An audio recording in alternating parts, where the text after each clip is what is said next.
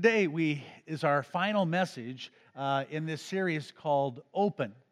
And we see how we are open arms, we are open hands, we have open facilities that God shows the openness of His love to us so that then we can be open to the Lord and to His grace for others.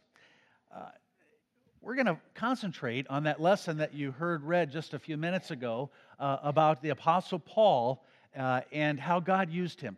The Apostle Paul was a long shot, what we might call a long shot. He was an unexpected person that God used so mightily in the kingdom. I think Max in the children's message used the word crazy. Pastor Dan taught us the word preposterous. It was so unexpected that God would use a man like Paul. And we'll talk about that one. But when I was growing up in high school, there was a kicker that set an NFL record for field goals. His name was Tom Dempsey. Any of you ever heard of him? He kicked a 63-yard field goal at the end of a game. There were 2 seconds left. He played for the New Orleans Saints, and they were losing to the Detroit Lions. With 2 seconds to go, they only had one possible way to win the game, and that was for him to kick a field goal from their own 37-yard line. Now, the goalpost was at the front of the end zone, not at the back of the end zone, and so he lined up for a 63-yard field goal.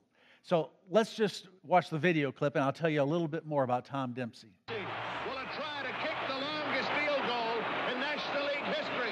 They're sending him on with 2 seconds left. Scarpetti will hold. Here's a snap. The ball is down. Dempsey kicks. It's on the way. It is good. It's good.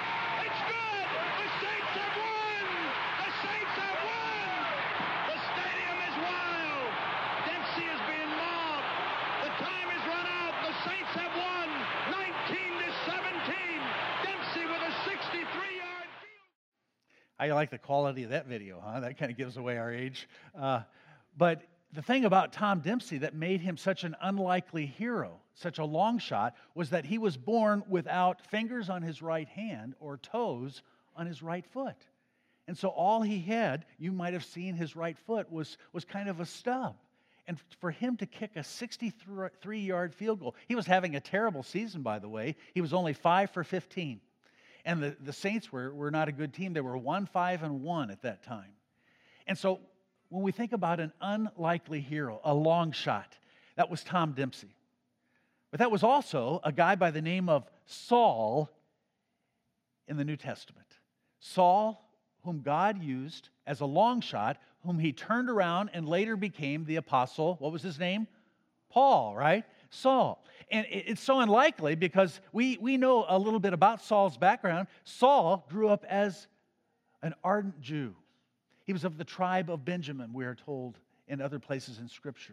He was a Pharisee of Pharisees. He followed the law, he says, perfectly. And on top of that, when this new sect started to blossom forth, calling themselves people of the way or Christians, he was the one who was self-assigned to search them out and to persecute them. And we know that he had a part in killing Christians. One guy we know for sure was Stephen in Acts chapter 6. And so such an unlikely guy that God would take and he would turn around. And boy, did the Lord do it miraculously. Saul was on the way to Damascus, again to search out Christians, when all of a sudden he was knocked down to the ground and he was blinded. And Jesus himself spoke to him and said, "Saul, Saul, why do you persecute me?" That was Jesus speaking. And when we persecute God's people, we're persecuting Jesus. And at that time, Jesus came into his heart and his life through the power of the Holy Spirit, and Saul was completely changed. And the first thing that he did when he got to Damascus, he started preaching in the name of Jesus. He started telling everybody about this Jesus who died on the cross and who was crucified and then rose again. Well, what a long shot that Paul would become the great missionary to the Gentiles. That Paul, of all the missionaries of the Christians known around the world, it would be the name of Paul that people would know, and that we base many of our teachings upon today. Well, what do you think the Christians that were in Damascus thought about all this? Well, they must have been confused. We are told that Saul started proclaiming the name of Jesus, and it wasn't long that some people tried to kill him. And some of his friends they smuggled him out of town. And where did he go? He went to Jerusalem, kind of the center of the church at that time. It's where the apostles were. And so he went from the heat into the fire, so to speak. And as he got there, those Christians knew that he was the one who persecuted them. So why should they want to listen to him? Why would they want to accept him? He was the one that hurt them so greatly. They were confused. And that's when a guy by the name of Barnabas steps forward. Barnabas, that was his nickname. Acts 4 tells us that his real name was Joseph, a Levite from Cyprus, whom the apostles called Barnabas. That was his nickname, meaning son of encouragement. Encouragement. Not a bad thing to be known for, right? Barnabas was an encourager. And he encouraged the apostles to take a look at this guy named Saul, because he saw in him what God was doing in Saul's heart. And he remembered what Jesus said when he says, well, you can't judge an apple by its cover. He says, thus you shall know them by their fruits, by how they produce. And for Paul, the fruit of faith was there as he was so bold about knowing Jesus and loving him and sharing him. And so what did Barnabas do, the encourager? He took Saul to the apostles and said, hey, let's look at this guy. And so the apostles checked him out, and they said, you're right, Barnabas. He's a changed man. We ought to give him a new name, right? And they named him Paul. And it was from that time on that Paul then was able to preach in Jerusalem, and it says there was a time of peace in the church, and the word of the Lord grew, and the Lord added to their numbers those who were being saved. What a great story. That was then. What about today? There are three different entities there that I believe that we can identify with in this story. First of all, there's Saul the long shot. You ever feel like a long shot? You know, a long shot is an unlikely hero. Someone who's the right guy at the right time and the right moment, but very unexpected. And sometimes people today feel like long shots. You might think you're an outsider. Maybe you think you're not worth very much. You know, the Bible says don't think of yourself more highly than you ought, but in my experience today in our society, people are often not thinking of themselves so highly, but they degrade themselves. They think that God can't use them. They think of themselves as a long shot, that it would be very unlikely that God could use them to make a difference in the world today. Well, that's the way that Paul felt. And maybe we are those kind of people. We are afraid that our witness is not going to be adequate. And yet, God has called us to serve Him. God has called you maybe to be like Paul. And it doesn't happen as you have to go out on the marketplace and use a megaphone and tell people about Jesus. But I believe it happens most effectively is when you build relational bridges to other people. You know, you have relationships with people that the pastors or the workers of our church will never be able to know. And as you build a relationship, as you become friends with people, people get to know you. And they see what's inside of you, you know, because they see how you're kind and compassionate. And they want to know what makes you different. What is it that gives you such strength? What is it that gives you so hope? How is it that you can treat people in a fair way even though they don't deserve it?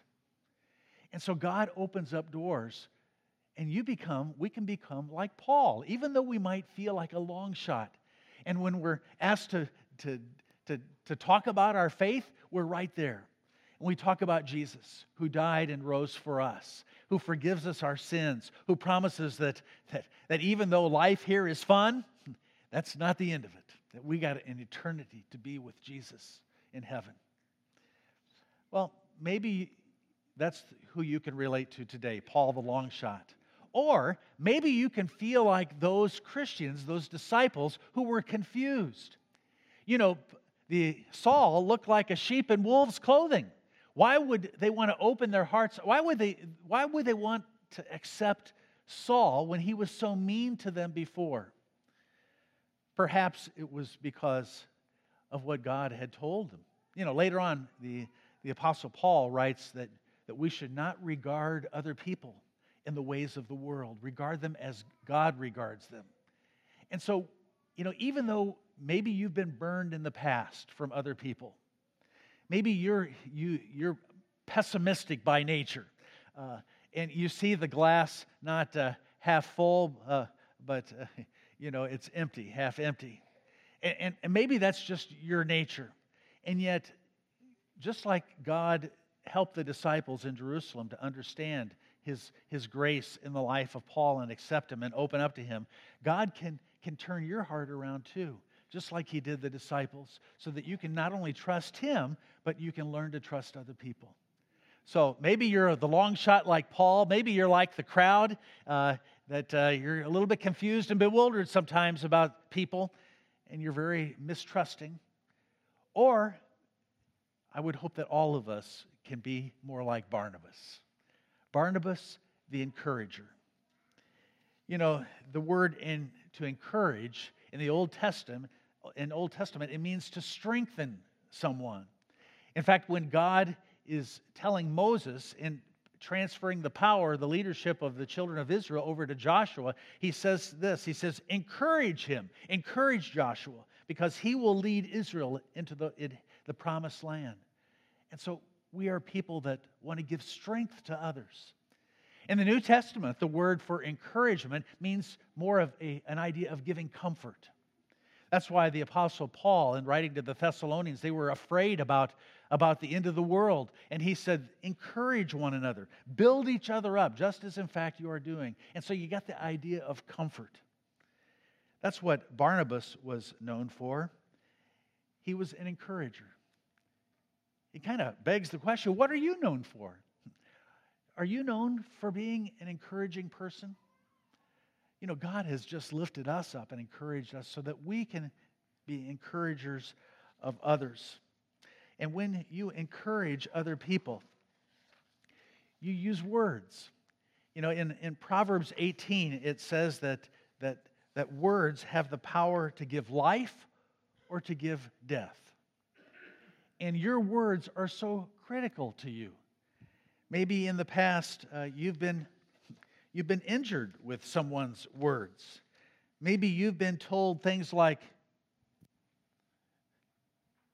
you're not smart enough. You're not fast enough. You're not thin enough. Or maybe you've heard words like, you call yourself a Christian? How can you talk or act like that and call yourself a Christian? And so words can really hurt you. But words also give the power of life. I like the story that Chuck Swindoll tells us in his book, Growing Strong in the Christian Life. He talks about a young man who built a boat in order to travel all the way around the world, the seas of the world. And as he was getting ready to leave his home port on the East Coast, all these people were attracted to see him off. But most of them were very pessimistic. And they said, what in the world are you doing? That sun's so intense. You're going to get fried out there. You're going to get baked by the sun. Or another person said, you don't have enough food. You can't carry enough food to take you all the way around the world. You're going to fail. Another person looked at his boat, his homemade boat, and said, that boat's never going to make it. Those big waves, those big crashing storms, the turbulence, especially in the North Atlantic, is going to crush you. You're never going to make it. Well, he set out on his journey, and when he got by the end of the pier, there was one man who was there, and he was waving his arms, and he said to the young man, he said, son, we're so proud of you. I thank God for you. You're wonderful. You are special. You're going to make it. Bon voyage. God be with you. And he sent him off with encouragement.